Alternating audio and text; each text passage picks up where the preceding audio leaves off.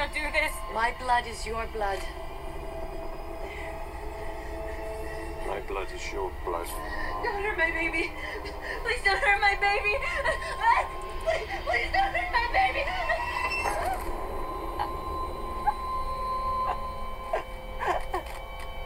Welcome to High Horror with Anya and Samantha. Hey. Do you want me to call you Samantha or should I call you Sam? What's your preference? Sam. Just call me Sam. Just call you Sam. Yeah. And for those who don't know, Sam is an amazing reviewer. Amazing. Who's also part of another podcast. Yeah, we just started, we're recording actually episode 5 this week of Let Us In podcast. And that is on YouTube, and it's on Podbean and Spotify and most apps, podcast apps. I can understand why you've got so busy. You're a good reviewer, but you're also really entertaining. Thanks. That's why I wanted to podcast with you as well. And Sam's Instagram handle is She Needs a Priest, which I love. I love so much. Yeah, I'm She Needs a Priest just about everywhere, and all my links are in the link tree, so you can find my links to the podcast, to my original fiction, to the blog, to my TikTok. Everything's there. Fantastic. So this podcast has been created. It's a subset of Horror and More with Anya Gore, because it seems a lot of people have really enjoyed the horror reviews. Mm-hmm.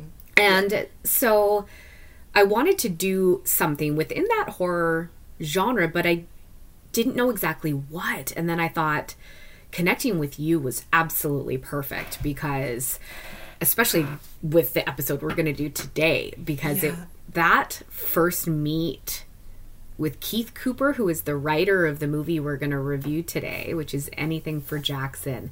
Yeah. It was so special to me. Me too. It was such a high point. I'm still riding high from that interview. Right? I was fangirling hard. Me too. Yeah, I totally was too. So a little bit of backstory for everybody. Sam and I were going to review Anything for Jackson, a movie that came out in 2020. Last year, and just sort of on a whim, Sam reached out to Keith on Twitter, and Keith, who is the writer of this incredible movie, agreed to be on the podcast. So go back and listen to that previous episode. I'm going to link it to this episode. Yeah, it was great. It was so great. And from horror fans, having the creator of one of the best horror movies that's come out recently was like, oh man. I know. I still have goosebumps, and he still follows me on Instagram and Twitter. Oh, that's so exciting. Yeah, I love him. Yeah, he's great. And he offered so much cool insight into the production of the movie, which we don't often get to hear directly from the filmmaker's mouth. So I thought that was one of the pinnacles of podcasts in the last year. For sure. Well, and you and I were both also very new at podcasting at that time. Yeah. And so it was like such a cool get. I was so impressed that you were able to get him to come on. Yeah, I have no problem reaching out to people. I have no shame. Perfect. Well, I mean, the horror community is so good about that, right? Yeah. Everyone is on board with each other, which I love. Exactly. Everybody's super supportive. Exactly. So today we are talking about 2020's Anything for Jackson, which was written by Keith Cooper and directed by Justin G. Dyke. And the quick synopsis is: a sinister couple hatch a supernatural scheme to resurrect their dead grandson through a pregnant woman. Which is funny, because they're actually not really a sinister couple. No, they're not. This is how Rotten Tomatoes had as their synopsis of the movie. And I liked it a little bit better than IMDb's. They say a bereaved Satanist couple, which is actually more accurate. Yes, exactly. And I love the score on Rotten Tomatoes, 98%. Oh, I know. 98, yeah. It's, which I'm going to agree with completely. Yeah, exactly. And most of the reviews that I see are 4 and 5 stars, so it's got really great reviews. I'm not sure if you caught the Roger Ebert reviews, but he called it a very smart movie. So even Roger Ebert was on board. Which is huge because not a lot of Canadian-made horror films make it to that level. Exactly. Yeah, and like I think this is probably the best Canadian horror movie to come out since Ginger Snaps. Agreed. I agree with you. So this is your spoiler warning. If you haven't yet seen the awesome movie Anything for Jackson, please stop this. Run and fucking watch the damn thing, will you? And then come back and listen to what we have to say about it. I've watched it 5 times now. I found a ghost today. I was so excited. You did? You found one of the ghosts? I did. Oh. It's about 54 minutes in. I'm writing this down. Yeah, look it up. It's about 54 minutes in, and there's a ghost behind the door to Jackson's room. Audrey's with Shannon, and they pan out a bit, and you see a ghost behind the door. Amazing. I'm so writing that down. I squealed with delight. No kidding. So anyone listening, if you don't know, part of what Keith and Justin did is they subtly placed these kind of hidden ghosts all throughout the film. And I don't know exactly how many there were. I don't remember what. 5. Is it 5? I think so. Yeah, they're like, and they also have like little Easter eggs all over the place. And not everybody is able to see all of the ghosts. Nope. And these are not the ghosts that are the main ghosts. No, they're hidden in the background. Like, it's taken me 5 times to watch it. And that's what's great about this movie, because it has such high rewatchability because of that. Because you want to find those ghosts. So 5 times, and I've only caught, I think, 2 of them. 2, yeah. I've only seen 1. Yeah. But, okay, so if you had to give it, say, out of 5, what would you give this movie out of 5? Oh, definitely 5. It hits every good horror point. It hits the humor, it hits the darkness, it hits the creepiness. The gore is very subtle, but it's there. Mm-hmm. The makeup and effects were done really well. The writing is flawless. The acting's perfect. It really is a perfect horror movie for horror fans. I agree. And I mean, I think you and I discussed this with Keith, but it feels like a love letter from a horror fan to horror fans. And it was. It was, because they are really big horror fans, and that was one of the things that Keith had told us, is that they have a long list of Hallmark movies to their credit, and those movies kind of gave them the ability financially to make this movie, which was actually their goal, was to make a horror movie. And having those Hallmark movies behind them actually gave them that ability to give us that empathy for the characters that you should be afraid of, but you feel so bad for at the same time. Absolutely. Yeah. So they were able, I felt like there was a lot of heart in the writing, which is hard to portray in horror. It is, unless it's really cheesy. Mm-hmm.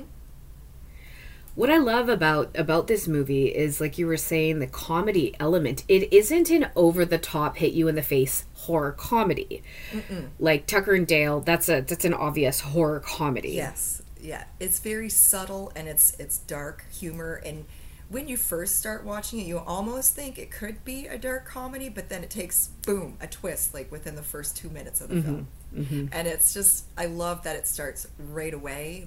It's not a slow burn by any means. No, it captures your attention, in that first opening scene. Yeah, within 2 minutes. Yeah, it's great.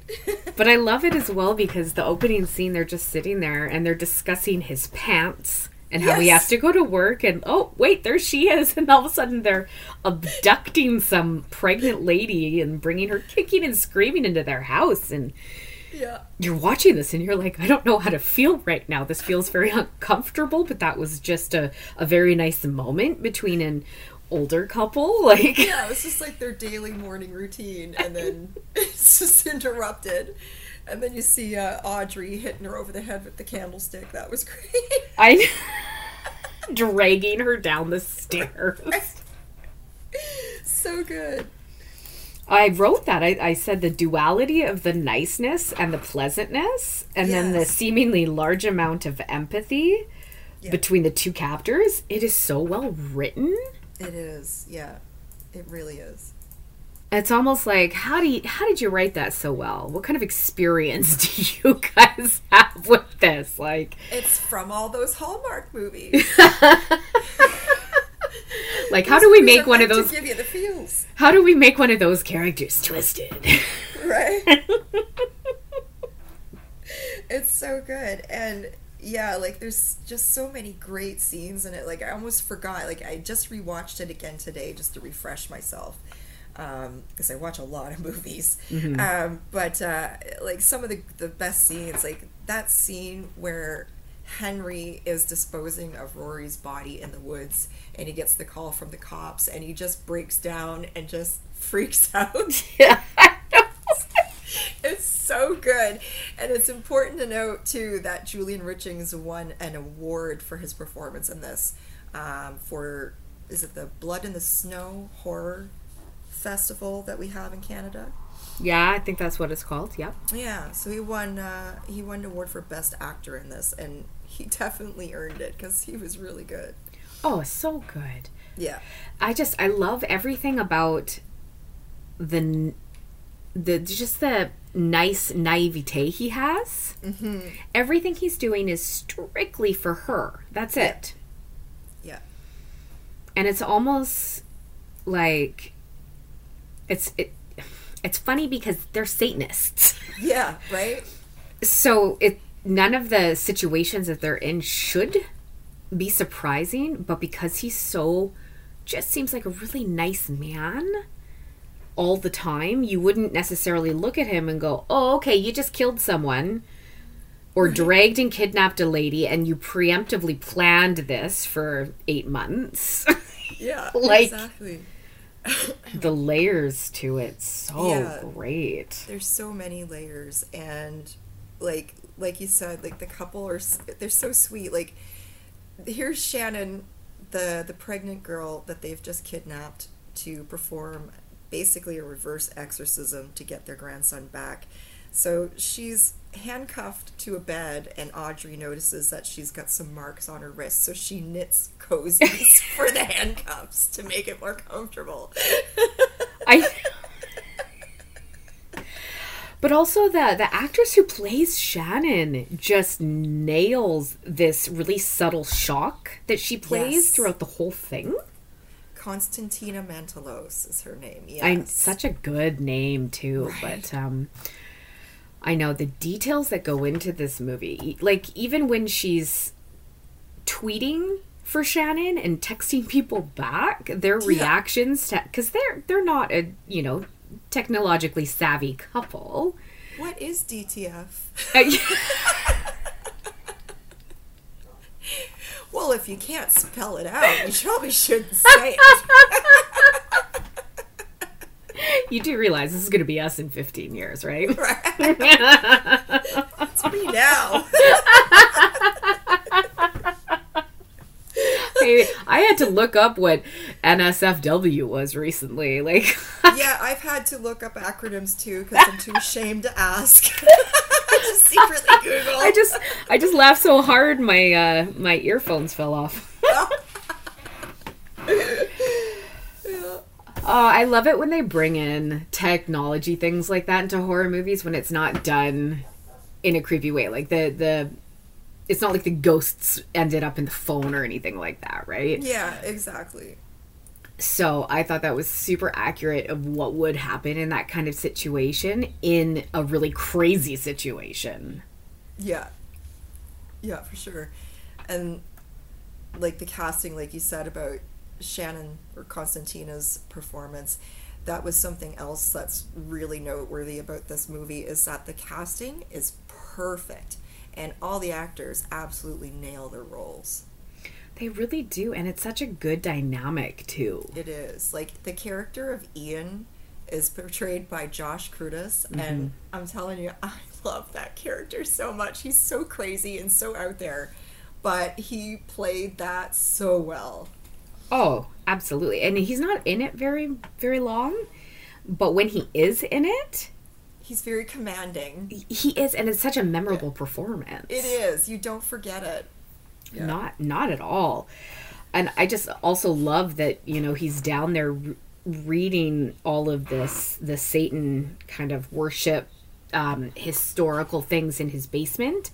And he's blasting metal music, and his mom is there. And then you find out later he killed her. Yeah, she's trying to get him to come up for dinner. I don't want any fucking dinner, so he kills her. That was just so good. I know. I agree. I completely agree. Oh, shoot. Yeah. But the I thought that- characters are very memorable. Sorry. Oh, they hugely are. Yeah. What I like about this movie as well is there's a lot of symbolism and of dark versus light and, you know, good versus evil. But they don't do it in a religious way or make it seem like there's any propaganda here. That's right. Yeah, it's very unbiased the way they present it. It is. And it's almost like, oh, okay, they're Satanists. They go to these Satanist groups and they practice Satanism together. Like, it's not unusual at all. Yeah, it's not. It's just in the back of a library, you know, they serve snacks. Which I would really actually like to accidentally stumble across a Satanistic I'm going to my group. library and looking in the back. It also makes me think, what library would just say, okay, like, I want to know more details about that. Right? The big pentagram on the table and all the candles. Like, yeah, that's no problem with all the books in the birth. Yeah, okay. I know. Yeah, no, it's so great. It's really subtle the way they did that. And you just think, oh, it's just normal. This is part of their routine. I know. But you would, like, what I love about that as well is if this was on the other side of it, it was coming from a religious standpoint, all of that would have been presented in a very dark and menacing way. Yeah. But it isn't. It's light, but it's also not specifically meant to be funny. Yeah. But it is. It is, yeah. It's unintentionally, like, yeah, the way they write it, it's so light, like you said. Like, it's not coming from a heavy religious, and it's not even heavily Satanist either. It's just kind of there. Mm-hmm. It's in the background. Like, the main star of this film is grief and what it does to people. You know, I don't remember if this was discussed, and maybe you can remind me, but were they always Satanists, or did they become Satanists once the daughter and the grandson died?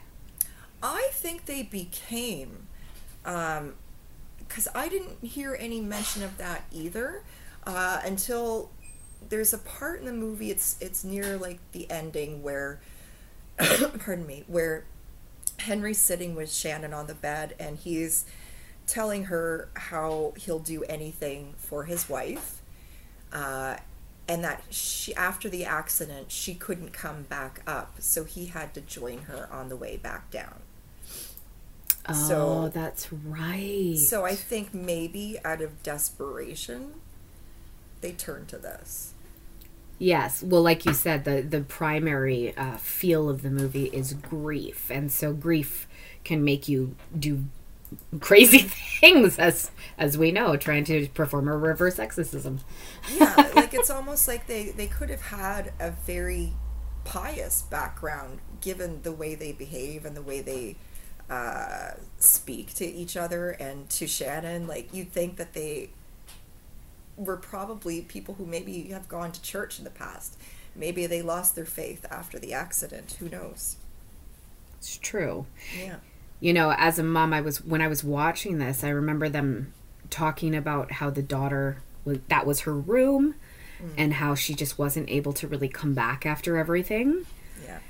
And then knowing that not only did she lose her daughter, and her daughter lost her son, but she also lost her grandson. And I can absolutely understand nobody being able to really come back from all of that. Yeah, it's like layers of loss and grief. Mm-hmm. but it's done in such a way where you're not feeling dread throughout the entire film. Yeah. Which, like, when you watch Hereditary, that is dread from the second it opens until the second it ends. And that's a heavy feeling. It is a heavy feeling. I wonder, because Anything for Jackson didn't have a heavy score either. So I think that may have played a big role. I think if they had like a really heavy score over the movie like they do in like movies like Hereditary, there's a very obvious score that helps set the tone. It's true. I feel like that kind of leaves it up to the audience to see how they feel rather than being told how to feel. That's right. Yes. Yeah, I agree with you. But also the coloring in this movie, aside from when they're downstairs in the bedroom, is very bright. And one scene in particular that sticks out to me, one of my favorite scenes, is where Audrey takes him to the spot where she found the dead crow and she's resurrecting him. And I mean, it's hilarious because they're wearing all black and they've got this black crow, but then they're standing in this incredibly bright white snow. And it's so bright, but also so dark at the same time. And I can't think of very many horror movies that have very bright scenery like that actually has it be effective. Because I find if you're in a horror movie zone and you get put into bright scenery, it kind of removes you a little bit from the horror itself. Yeah, because it changes like the tone, the feel of it, right? But that's a good point. The juxtaposition between the dark and the light in that scene, I didn't pick up on that until you just mentioned it. So it's beautiful. I find there's a lot of that. The like you said, the juxtaposition of the two. And I'm so impressed. I'm constantly impressed by this movie. Yeah, me too. Like, even when I rewatched it today, I was like, oh, it's so good. I forgot how much I loved it. Just everything. Like, I wrote down, like, all the best bits. Like, the crow scene, like you said, is one of my favorite parts, too. She's just out there in the open with this, like, to how many 1,000-year-old book? Just out there just randomly resurrecting dead animals. And he's like, you can't be doing this. She's like, I've been doing it all morning. I know. And it's so good. Just the sweetness to her as well while she's saying this. As you said, she's reading this satanic book about resurrecting the dead. Like, yeah. Oh, it's so good. But the other thing I like about this movie is then on the reverse side of all of that juxtaposition of the sweetness mixed in with these kind of odd, dark, satanistic kind of elements, then you've got some of the gore. Yeah. And like that tooth flossing scene. Oh, that flossing lady. The sound. And at the speed she is flossing, and she's flossing into at that point are her gums. Yeah, because all of her teeth are falling out onto the floor, and that is one of the creepiest things I have seen. Like, that's going to be etched in my mind forever. Forever. You can't unsee that scene. No, it's kind of like I equate it to the naked lady in room, is it 407? 207? In The Shining, the Overlook. Yes. It's kind of like that. Once you've seen it, it is embedded in your brain and it never leaves. Yeah. It'll never leave, and you're going to see it everywhere you go. What is it with old naked ladies that just seem to be extra creepy? I don't know. It seems to be a common trope over the last couple of years. We're seeing a lot of that right now. I don't know if you've watched X or not. I did watch X. That's exactly what popped into my brain. Yeah. Although that movie, that's a different level of creepy old naked lady. But yeah, I've done a couple reviews on that one already. I know. I'm looking forward to listening to your episode about that one, actually. Yeah, I think it just came out on Friday. Yeah. So if you haven't had a chance, everybody, first of all, go see X, and then go listen to Sam's other podcast. She gets into it with all four of the ladies. Yeah, it's me and 3 other creators from TikTok. I followed them. they were all in Horror Talk, and I liked how they presented their reviews, so I just asked them if they wanted to do a podcast, and they said yes. Well, that's the great thing about podcasting the way that we can now. You don't have to be in the same city. You don't have to be together. Right. It's, you just find like-minded people. Yep. And it's so great. It is. Like, I'm in Nova Scotia, Crystal is in Ontario, Justine's in Washington State, and Emma is in New Hampshire. Wow. So really Yeah. just all over the place. Yeah, yeah. I love it. Yeah, it's fun. Like, we get together once a week, and yeah, it's become something that I really look forward to now. Well, that's good. That's great. That's what I was sort of hoping as well with us doing reviews, because I love the horror and more, and I like being able to talk about different episodes and different a variety of topics. Mm-hmm. But it's undeniable talking about horror movies. Right? It's Just so much fun. So much fun. Well, especially when you get to talk about these kind of horror movies. Yeah, exactly. I loved it in this movie when the other, like, once the gateway has been opened, mm-hmm. and then the other entities start showing up. Yeah, so basically Audrey and Henry, they perform a ritual, but they've only partially done it. So Ian informs them that basically they've summoned Surgath, who unlocks the gate between us and tormented souls, and once the gate is open, every ghost in purgatory is going to be crawling to find a host. And that's a quote from the movie. Love that. Yeah, I love that quote too. So that's what they've done, is they've opened the gate, so now any spirit that's tormented can come in. I don't know about you, but the first time I saw that, I call him the Baghead ghost. He's got the the backwards twisting. That was the first time in this movie where I had a bit of a jump scare, because he... Oh, yeah, I call him Suffocating Man. Suffocating Man, yeah. Actually, what do they call him on IMDb? He's got to be referred to. I'm going to look. I have him noted as the Suffocating Man / contortionist. Totally. He is a contortionist. Yeah, it's so creepy. Oh, it's so creepy. And also suffocating ghost is what they call him. Oh, well, close. Very close. But that actor is what he can do with his body. Right. He's an actual contortionist, so that was all real. It wasn't effects, and I love that. It was, the practical effect on that. Oh, mm-hmm. But what's crazy is I've done a few different shoots where I've worn a bag over my head before, or I've worn is what I said. I've worn around my kids too much. I've worn a plastic bag over my head, and it is hard to film. I can imagine. And so he's doing this as he's upside down and backwards. And I can tell you, having any volume of actual air in the bag while you're trying to suck it in is almost impossible. So you actually have to be suffocating for a quick moment to capture that full essence of the bag getting put into your mouth. Yeah. Ugh. Yeah, that's a creepy scene, because, I mean, how many times... This is something that I've always been terrified of since I was a little kid, that I would look out over the edge of my bed and there would be a face poking out. And it happens in this movie, and you don't expect it, and when it does, you're like, holy shit!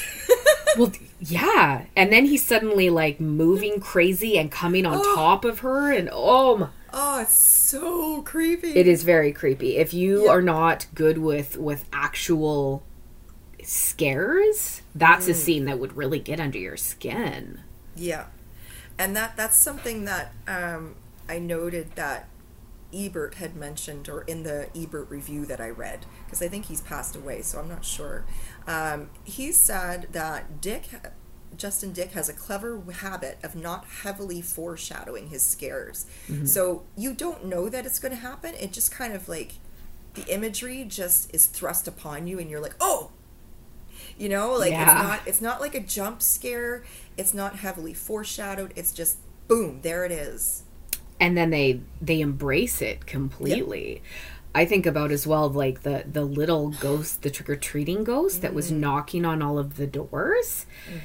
You, like, I love the connection that it had to when it was her daughter, and the idea of that being her daughter, and her simple reaction, like, what are you doing? Why are you doing this to me? Any other person would have gone screaming in the other direction, because she knew what was happening and that it was some kind of ghost was trying to creep her out. Yeah, and that's another element to this movie, is anybody who gets near the property, like there seems to be a vicinity around the home, that they are affected. So we have a couple of disturbing death scenes which are done so well. Oh, so well. Rory, the snow guy, he was great. That death scene, like, it was just really unexpected, and again, there was no foreshadowing. It just happened, and the audience is just left there sitting with your jaw open, and you're like, what just happened? Yeah, you don't get any time to absorb it until after you've already watched it. Yeah, exactly. There's so many moments where I found myself just sitting there with my mouth open. This movie. For sure. Well, the first time with the cop who shoots herself in the head, and then it keeps repeating over and over and over again. The first few times, you're questioning what's going on, and then the guy Ian comes back, and they're like, "She's been doing this all night." All night. And yeah, you mentioned the point about the initial small ghost that we see is supposed to be kind of like a replication of Audrey's daughter when she was young. So what do you think when Josh is taken away, or Ian, Josh is his real name, the character of Ian, after he's done performing the ritual and all hell breaks loose, he gets dragged away by this pervy ghost. So do you think it's his mom? No, I think that maybe he was abused or something, and maybe that's why he is the way he is. Oh, maybe. Do you think maybe it was a certain type of energy or a spirit that was kind of drawn to him, and that sort of is what took him over? It was either that, or it was an actual... Because people see people that they know, right? So they're seeing Jackson, they're seeing their daughter. So what if that was like his tormentor? Oh my God. So that was the thought that just popped in my head today when I was watching it. I didn't pick up on that before. He gets pulled away and he's basically sexually abused by this ghost. And I'm like, is that why he's so messed up? Is that ghost his actual tormentor from when he was young or something like that? It could be. I never thought about that until you just said that. Yeah. But yeah, you're right. They're all connected. It's like once they've opened this gate or window or whatever it is to this other side, it's all negative. There's not really a lot of positive there aside from Jackson. Yeah, no, because they're all tormented souls. They're not, and they've just opened the gate for the tormented souls. And Jackson, we don't really... Is he a tormented soul? We don't know. We don't know, yeah. Well, that's the other thing. Was that even Jackson? In the window, right? At the end? Was that him or not? We don't know. I read something and they were trying to explain sort of where he went. And... because he gets taken away as well. Yes. And one reviewer thought that was his mom that was coming to take him away from all of that. Oh, I thought it was the demon. That's what another reviewer thought too. I don't know, because I feel like the mom's energy wasn't really there. Yeah, no, it wasn't. It aside from the little ghost, but that was a tormenting kind of energy. It didn't feel like it was her mom. Exactly. And I think if I remember correctly, the scene at the beginning where she sees Jackson, doesn't he have like a wound in his head? Yes. So he was obviously he died in a tormenting kind of way. Yeah, they died, it was a car accident. And we learned that it was actually Audrey driving the car. So when Shannon first sees Jackson, yeah, he turns around and he's got that wound to the back of his head. So I don't know, like, children, are they really tormented? It's my understanding that they just ascend, but you know, that's a whole other conversation. Yeah. But yeah, I wondered the whole time, was that actually Jackson, or was that something just playing on them? I don't know. I mean, typically when you hear about Satanism and you think about something like this, you would think that that would just be an evil energy that knows how to kind of affect the target audience, exactly, which they know is what they're looking for as Jackson. Yeah. But maybe it really was him. I don't know. That's another thing that I love about this movie, is that there's so much ambiguity. You'll be talking about it for a year after you watch it. I know. Well, we've been talking about this on and off for a year as well. I have told so many people about this movie over the past year, and so many people have said, wow, it was a fantastic movie. And like, initially when I first watched it, I think the rating on Rotten Tomatoes was like 86%, and now it's at 98%. So yeah. I'm like, okay, so yeah, it's, the word has gotten out. Oh, I can't wait to see if they do more. I hope they do. I hope so. I know. I think like they have to. I mean, given the reception that they've received, there's no way they're not going to. Hopefully. Yeah.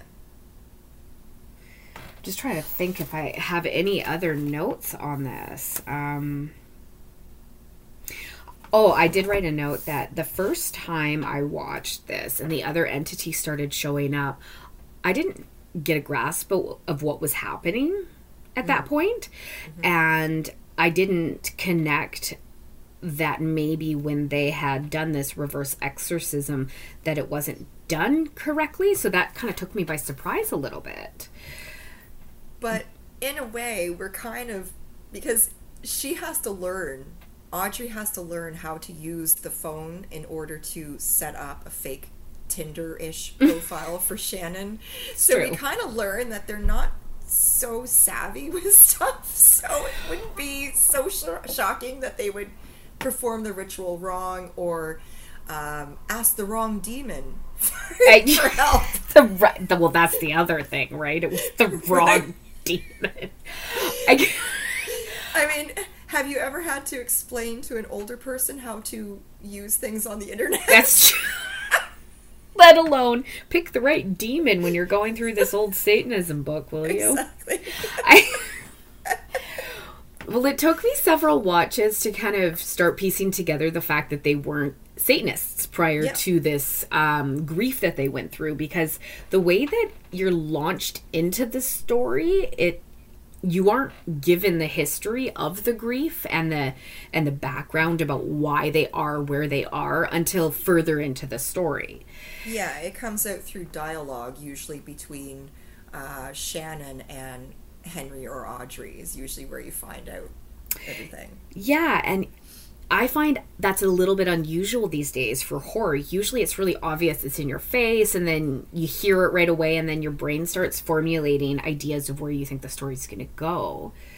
But this one didn't do that, because it's slowly kind of bouncing between where they are and then how they got there, and then something happens and that part of the story stops, and then you're in the moment about what's happening, and then they go back to it again. It really keeps you guessing.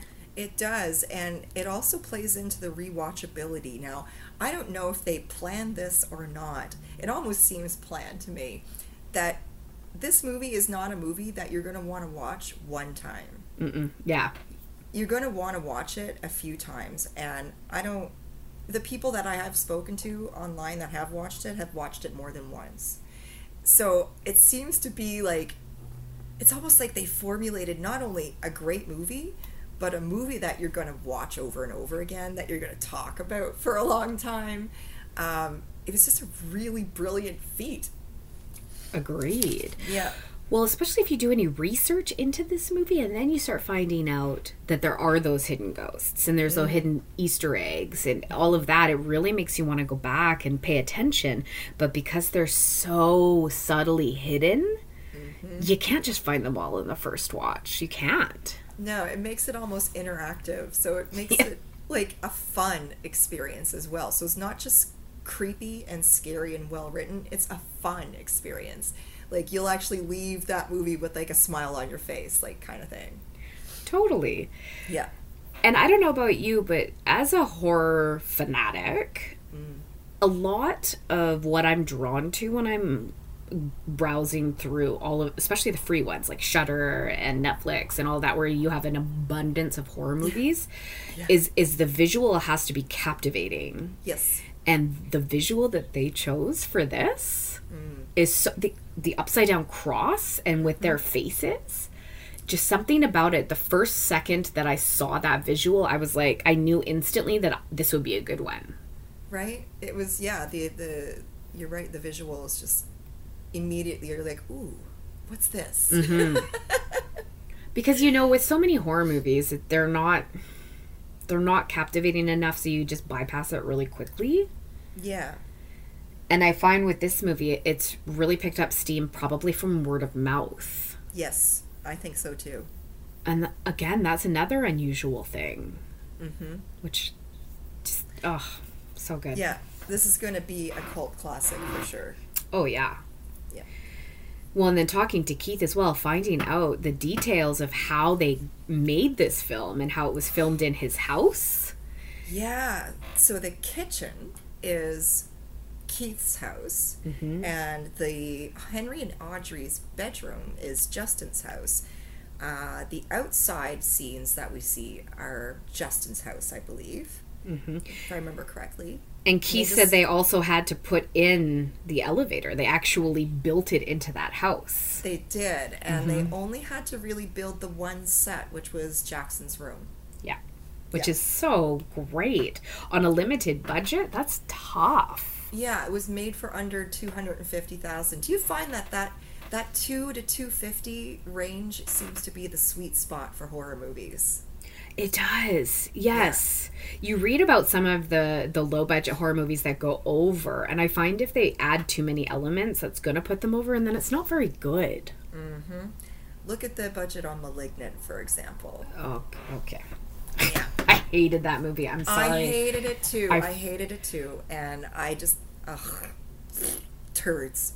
Just turds. Wasn't it? Yes. It was... Oh. I laughed all the way through it. But not even like a Freddy or Nightmare on Elm Street kind of laugh where you're like, cool, you got your fun one-liners and like I can enjoy that. This movie was cringy. It was just over the top CGI, and I'm sorry, nothing ages horror faster than putting technology like that in your film. Yeah. Use practical effects. Well, and they could have with where that storyline went, but they didn't. Yes. No, he went over the top. That whole scene in the police station. Oh my God. It felt like you were in a first-person shooter video game. It does. It felt like you're watching a bit of a thriller, and then all of a sudden you're watching an action movie with really bad acting. Yeah, it was. Oh gosh, the lead actress. Oh, she was so bad. It was so awful. I was like, for the whole time, I was like, this woman seems like she's a soap opera actress. I looked it up. Sure enough, she is. No way. She is. It's shocking that I mean, I don't know about you. I'm not a huge James Wan fan. I'm not a fan at all. But The Conjuring, though, was really good. I liked the first one. Yeah. And the second one had some elements that I liked as well. I did like Phallic as a that was a really creepy demon. Well, in those movies, but not in The Nun. Yeah, not in The Nun. The actual Nun movie kind of sucked. Oh, it's terrible. It was really bad. But the first two Conjuring, I didn't mind. I certainly liked it when he worked with Leigh Whannell for Saw.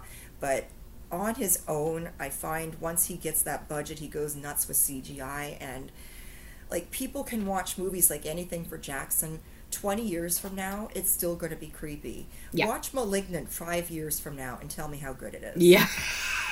Yeah. 5 years. Well, the thing about *Malignant* is there's nothing in it that holds you, really, aside from knowing that there's a, so to speak, twist. Yeah. Right? This movie, Anything for Jackson, you've got solid acting, writing, directing, cinematography. It's everything about it. Exactly. Yeah. You're not just desperately trying to clinch to one thing. No. It's all there. It tickles all of the horror fans' senses. Oh my god, it does. I know. It just tickles you funny. It does. Yeah, I absolutely love this movie. It's probably one of my favorite movies to come out in the last decade. I agree with you. It is definitely my favorite movie from the past 2 or 3 years, for sure. Yeah. Yeah.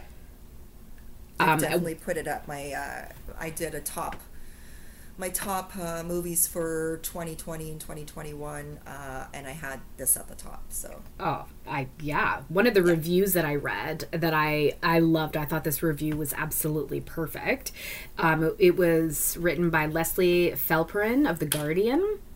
She said, Dyke and Cooper turn this almost comical premise into an interesting work that treads the line between genres with agility, and it's a richer Devil's Brew than you would expect, crisply edited and moodily shot, even if the last act doesn't quite hit the spot, which I can understand. A lot of people struggled with the very ending of this movie. I guess the part where the demon comes crawling out of him. Yeah, and the ending is very ambiguous. But I don't have a problem with that. Some people have a problem with ambiguous endings. Yes. And I don't need to be told how to feel or what to think. I love ambiguous endings because it kind of gives you a little bit something to work and play around with in your imagination after you've watched the movie. It makes you think about it. I agree, and it makes you want to talk about it. Yeah, I hate dumbed down horror. I don't need to be told what everything means and what everything, and it has to be driven in and reiterated. Like, I hate that about a lot of Americanized horror. But you don't get that with this movie. It's very subtle. It's very smart. It's really clever. It's so well done. Agreed. Yeah. I totally agree. I would highly recommend this to both horror and non-horror movie watchers. Agreed, because this is a movie, my partner is not a big horror movie fan. I think I've kind of ruined it for her because I talk about them too much, but she actually really liked this movie a lot. So that says a lot when somebody whose favorite movie is Sister Act 2 really loves anything for Jackson. Aw, Sister Act 2, that takes me back. Yeah. That's good. Yeah, it's a great film. Well, we highly recommend it from both of us. Go watch this movie, and if you have been given all the spoilers, you're still going to find enjoyment. Yes, absolutely. 5 times, and I'm probably going to watch it again. I will too. I just wish it was more available on streaming services right now. Yeah, I think you can only get it through Prime right now, through Shudder, the Super Channel. Right. Yeah. Well, people run and go watch it before it disappears. Yeah, it's a simple add-on, and a lot of times it's free for if you haven't used it before. You can get a free trial. It's totally worth it just to get to watch this movie. Absolutely, I agree. Yeah. That's how I saw it the first time. I knew we were going to be doing that review, and so I paid for Shudder to get it. Yeah, it's totally worth it. It's $5. I mean, yeah, you'd be silly not to. Yeah. Thank you so much for listening to Sam and I today in High Horror, Episode 1. Woo-hoo. This is now going to be a monthly feature as a subsidiary of Horror and More with Anya Gore, so stay tuned for more horror reviews. Looking forward to it.